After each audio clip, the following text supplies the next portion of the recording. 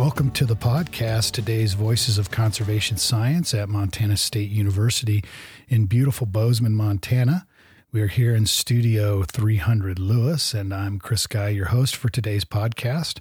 This podcast focuses on people doing science that's then used to conserve natural resources. Today I'm here with Jessica Eggers, and she is a graduate student at Montana State University in the Department of Ecology. Jessica, how are you doing today? I'm doing great. Thank you. Excellent. So kind of nice weather out there today. Looks like spring's trying to get here. So a little bit, yeah. A little bit. So tell us a little bit about yourself, where you grew up and some things like that. Yeah. So I was born and raised on the Crow Reservation in Montana. My parents moved there from Hawaii, where my three brothers were born.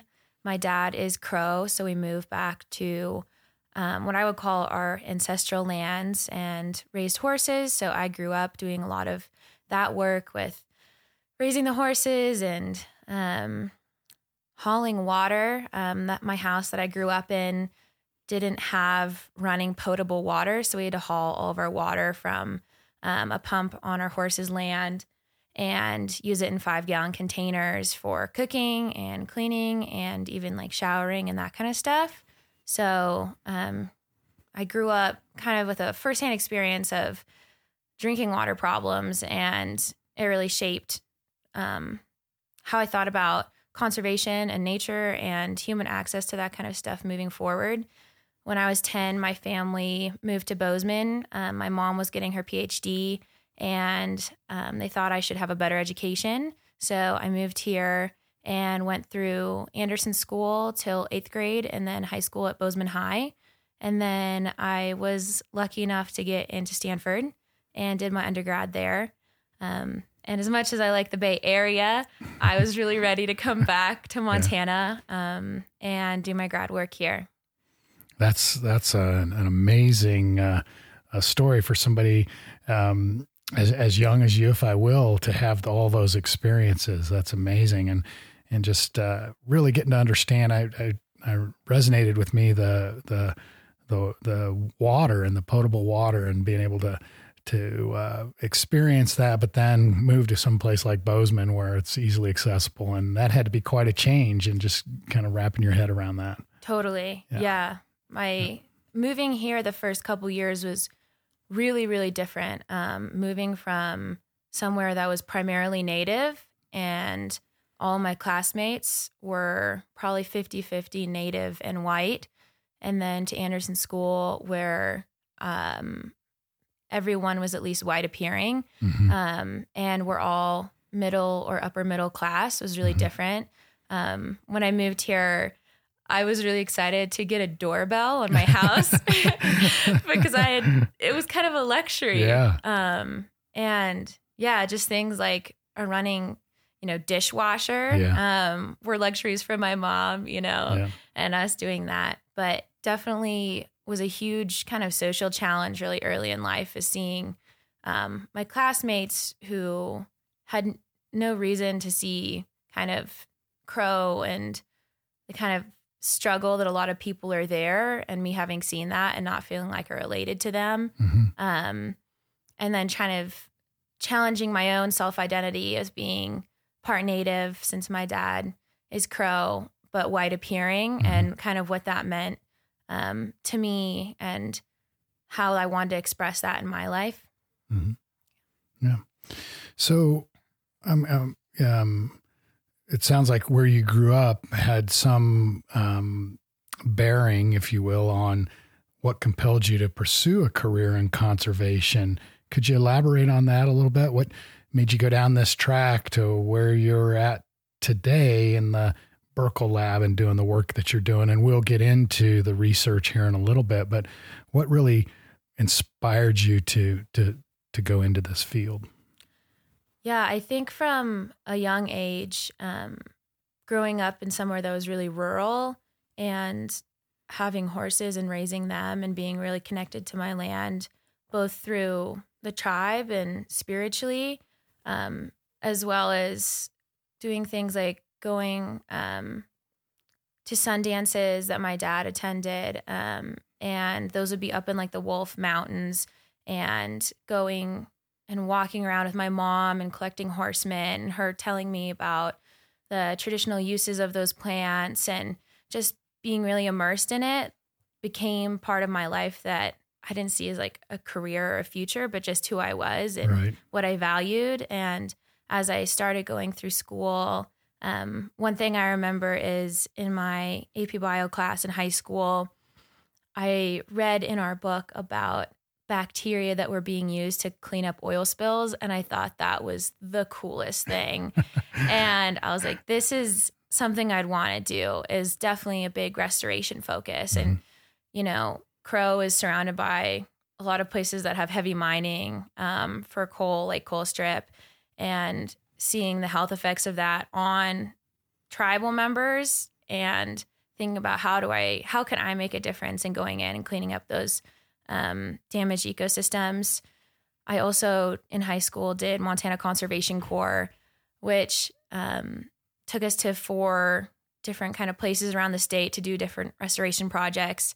And one was up in Fort Peck, and we were driving on BLM land, and we all had to get out of our rig to drive it up this little mesa because it wasn't going to make it up otherwise. Yeah. And I climbed up this hill, and I turned around and I looked out, and I couldn't see a single human like infrastructure item, like no fences, no roads, no buildings. And it was just this moment that I was in awe of nature. And I was like, this is what I want to see. And this is why I love coming from Montana. And like, how do we protect these places? Because the thought of it being covered with parking lots and strip malls was just not something I wanted. Right. And so I kind of realized then that I wanted it as more than a part of my identity, but as like a career and something I want to focus on and have be a part of my life's work.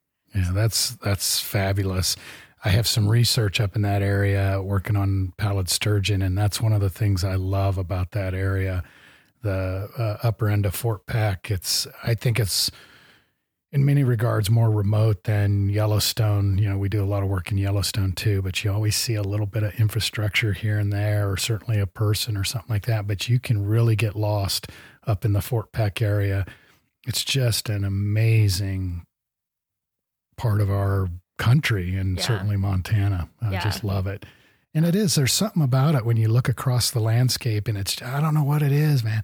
It just makes you emotional. Yeah. I think a lot of people who aren't from Eastern Montana think it's really bland and don't like that just plains view. But I guess growing up there, I just love it because, I don't know, it makes you pay attention to detail. There's not an nomadic draw of mountain. Right. You have to really pay attention to like the sagebrush and, I don't know, the vista. It's awesome. Yeah. And part of it might be that I grew up in the Great Plains, so maybe I'm just kind of attracted to that too. I get a little claustrophobic in the forest. Right? Yeah. So that's a wonderful story and an amazing, capturing the oil spill and just your experiences up at Fort Peck. Are there any individuals that you can think of that really kind of also fostered this conservation kind of, you mentioned a little bit about your mom and dad, but that is, maybe you could speak more to them, or is there somebody else that really kind of sparked this love of conservation? Totally. Yeah. I mean, as I've said before, my family is really important to me and definitely have been huge in my education and my love for the environment. Outside of them, when I was at Stanford my sophomore year, I did a quarter-long field course in Hawaii, which was led by Peter Vitousek.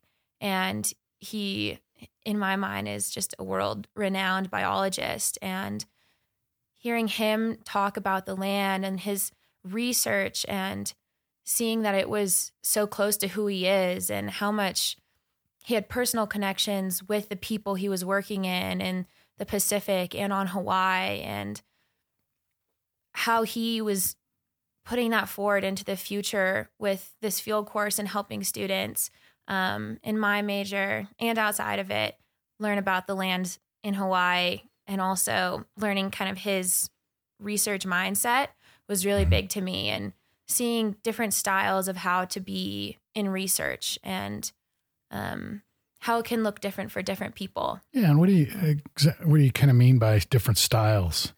I think that at least for him, he has a really large human component to his research. So he works a lot on ecology, but he's also really close to all of like the native tribes and Pacific Island people that he works with. Okay. And I think a lot of research has been done historically that occurs on these lands, but hasn't involved what those people want with it, especially on tribal lands in the U.S., and making sure that research is being done by the people and for those people, and not being done because an outside researcher is interested and does what they think is right. Yeah. So yeah, Peter is huge in showing me what research looks like to him and what's important and how he's done that in his life, and also how it's important to factor people in when you're doing ecology. Yeah, that's great. So getting to this point of sitting in this chair during this podcast doesn't always come easy for everybody. And I would argue that most people have some kind of hurdles that they had to jump over or get through, however you want to say it, to get to this position. I've certainly had quite a few in my career. And just curious if there's any hurdles that you want to share with the listeners to kind of, give them confidence, if you will, that they too can get to this point in Totally. their career development, if you will, of being somebody interested in conservation. Totally. I think first and foremost, coming from a place where education is not great, and seeing, can I make it to somewhere like Stanford would not have been on my mind there. Yeah. And it took, my parents, who are both college educated, moving off of the reservation and getting me a better education and teaching me, how to work hard for what I want, and, doing that extra homework and applying for Stanford, which was outside of my vision for my life. Over the summer after I moved from Crow to Bozeman, I had to do an entire year of math at home because I was that far behind, and that was just how the curriculum was. And getting better funding for those schools and those teachers would be huge, so more Native students can make it into academia. And I know a lot is being done right now at MSU to help with that. So it's definitely being done, which is awesome. And also helping tribal college students transfer to MSU. And just next week, there are visiting Native scholars who are interested in grad school who are being hosted. So I think it's getting better, and that makes me excited. Yep. It's getting better, but we have a long ways to go. Totally. And so, I think to hear your story is just quite inspirational to see where you've been and where you've come to. And I can just hear it in your spirit that you got a long, healthy career ahead of you in conservation. That's very exciting. I'm here with Jessica Eggers, and she is a graduate student at Montana State University in the Department of Ecology. And this is the part of the podcast where we switch gears and we talk about your research project that you're doing here at Montana State University. Can you tell us a little bit about that? Yeah. So my research kind of involves two major components, which is a below ground symbiosis with fungi. Whoa. Below ground symbiosis. Below ground symbiosis. Yeah, help us out here. So there are a kind of fungi. So when you say fungi, just, we're talking about like mushroom kind of stuff? We're talking about, yes, mushroom stuff, but below ground, the network that mushrooms are included in is called hyphae. So these are kind of like a branching structure that are like plant roots, but They're fungi. That's right. Because the stuff we see above ground, like when I go chanterelle picking or morel picking, that's the reproductive part. And then there's all these fibers under the ground. I'm vaguely remembering my biology class. Right. Okay. So the hyphae, so the underground network, they, in the symbiosis, they connect with plant roots. So there are types of fungi that live inside of the plant root cell, and they exchange nutrients like nitrogen and phosphorus and water in exchange for the plant providing sugar. So that's kind of the mutualistic or like positive interaction between fungi. So they're helping each other out. Right. To put it in. So the fungi is getting sugars that help it maintain its structure and grow in exchange for breaking down needed nutrients that the plant can't obtain by itself. Okay. Yeah. So the below ground symbiosis with the fungi and an above ground symbiosis with pollinators. So things like bees and wasps and flies and butterflies, which I'm specifically studying native perennial forbs. So native flowering plants that reproduce every year and just keep growing. So they're not annuals like ornamentals you might buy in the store. Right. So I'm studying how those mycorrhizal, which is just a symbiotic fungi, mediate plant traits like biomass, so like size, number of flowers, seed set, volatiles, which are just like the chemical kind of scents that plants put off to attract pollinators like bees.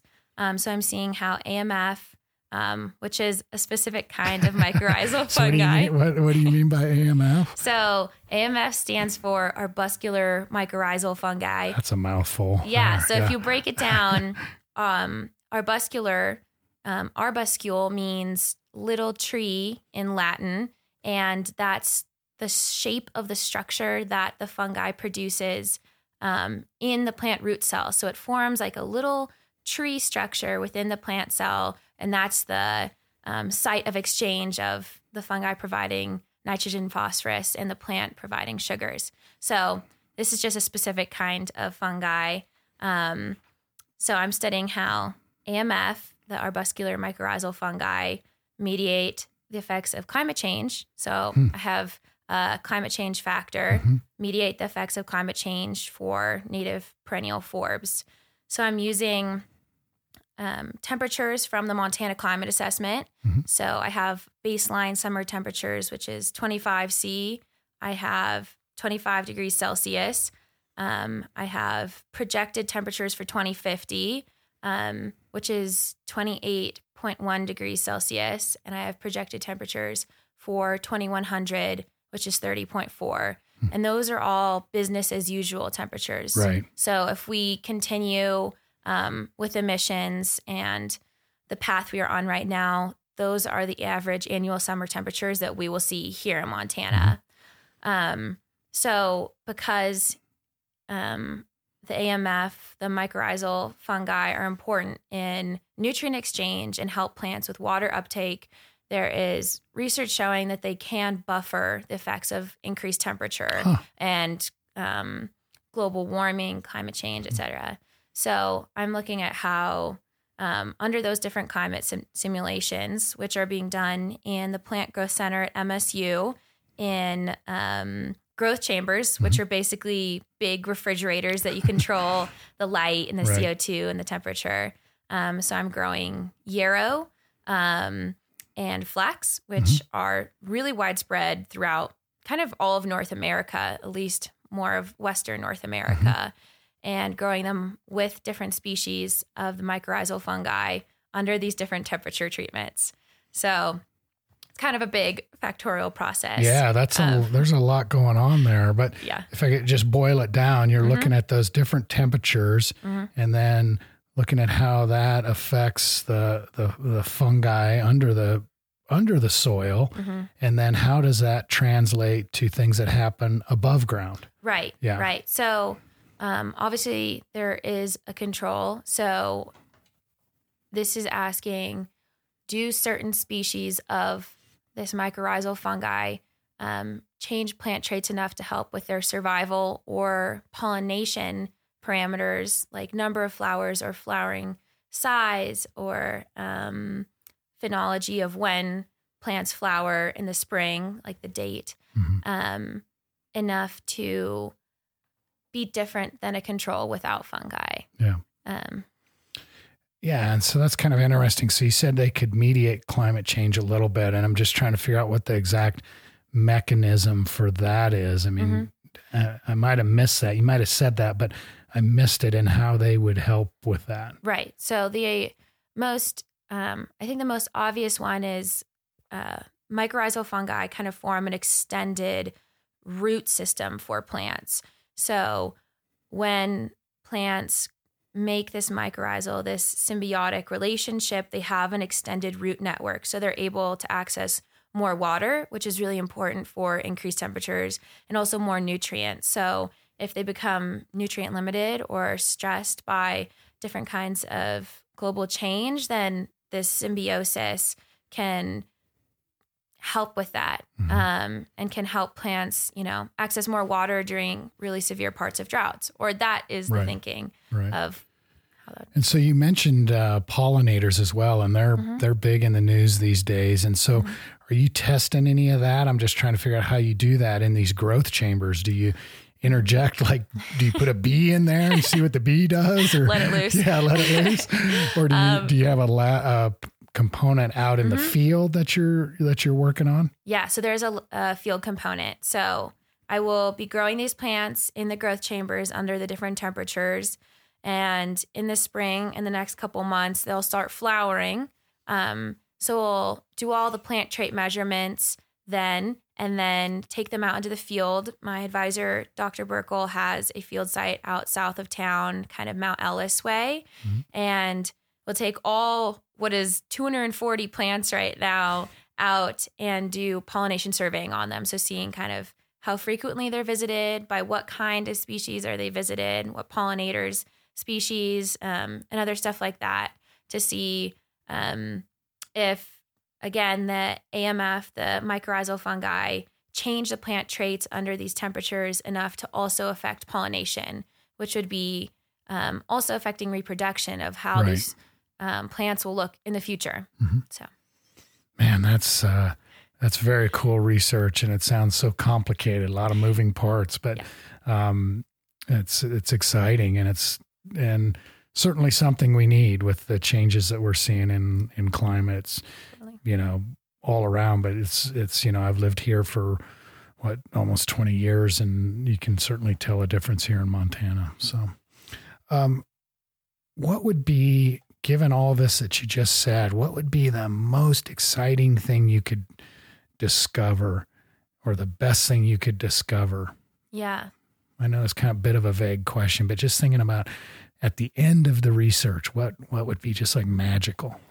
I think the magical component would be to have a big restoration impact with this work, and places where there's a lot of erosion, or places that need to be reseeded with native perennial forbs if they were inoculated. So basically, if fungal species were included in the seeding events, if that helped native plants establish. And in the age of a lot of concern about invasive species, being able to give our native species an extra step ahead of that, and have these fungal symbionts both prepare them for climate change in the future, and also to outcompete invasive species, would be awesome. Yeah, that's really, really cool. I like that. I like how that sounds. Yeah.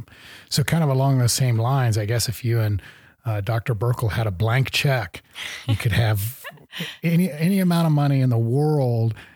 What would you do with that? Oh my gosh. This is an Ira Flato question from Science Friday. So, man, a blank check. I think outside of my research, a lot needs to be done on preserving pollinator habitat. We're losing a lot of native and wild bee species to land use change, to especially in the Midwest, to convert it to corn or wheat fields. Right. And I think being able to preserve some lands and conserve some habitat would be awesome. A lot needs to be done on that front. In terms of my own research, I don't know. I think after I get the results from this year, I can have a better answer for that. We might have another podcast interview. Yeah, and I just saw this came across on, again, some science social media about this study that was looking at bug splatters on cars on roadways, and they have noticed through the years that the amount of bug splatters on car windshields has declined through time. And I don't want to put a feather in my cap, but I kind of made this observation a few years ago. I'm like, man, I don't think there's as many insects out there because I don't have to, my windshield doesn't get as mucked up when I'm driving around. And so this insect apocalypse is really disturbing. Yeah. And so I think it's habitat, but I also have a lot of concerns about all the chemicals that we're using. Yeah. And that we maybe haven't studied them enough to know what their large scale effects are. So totally.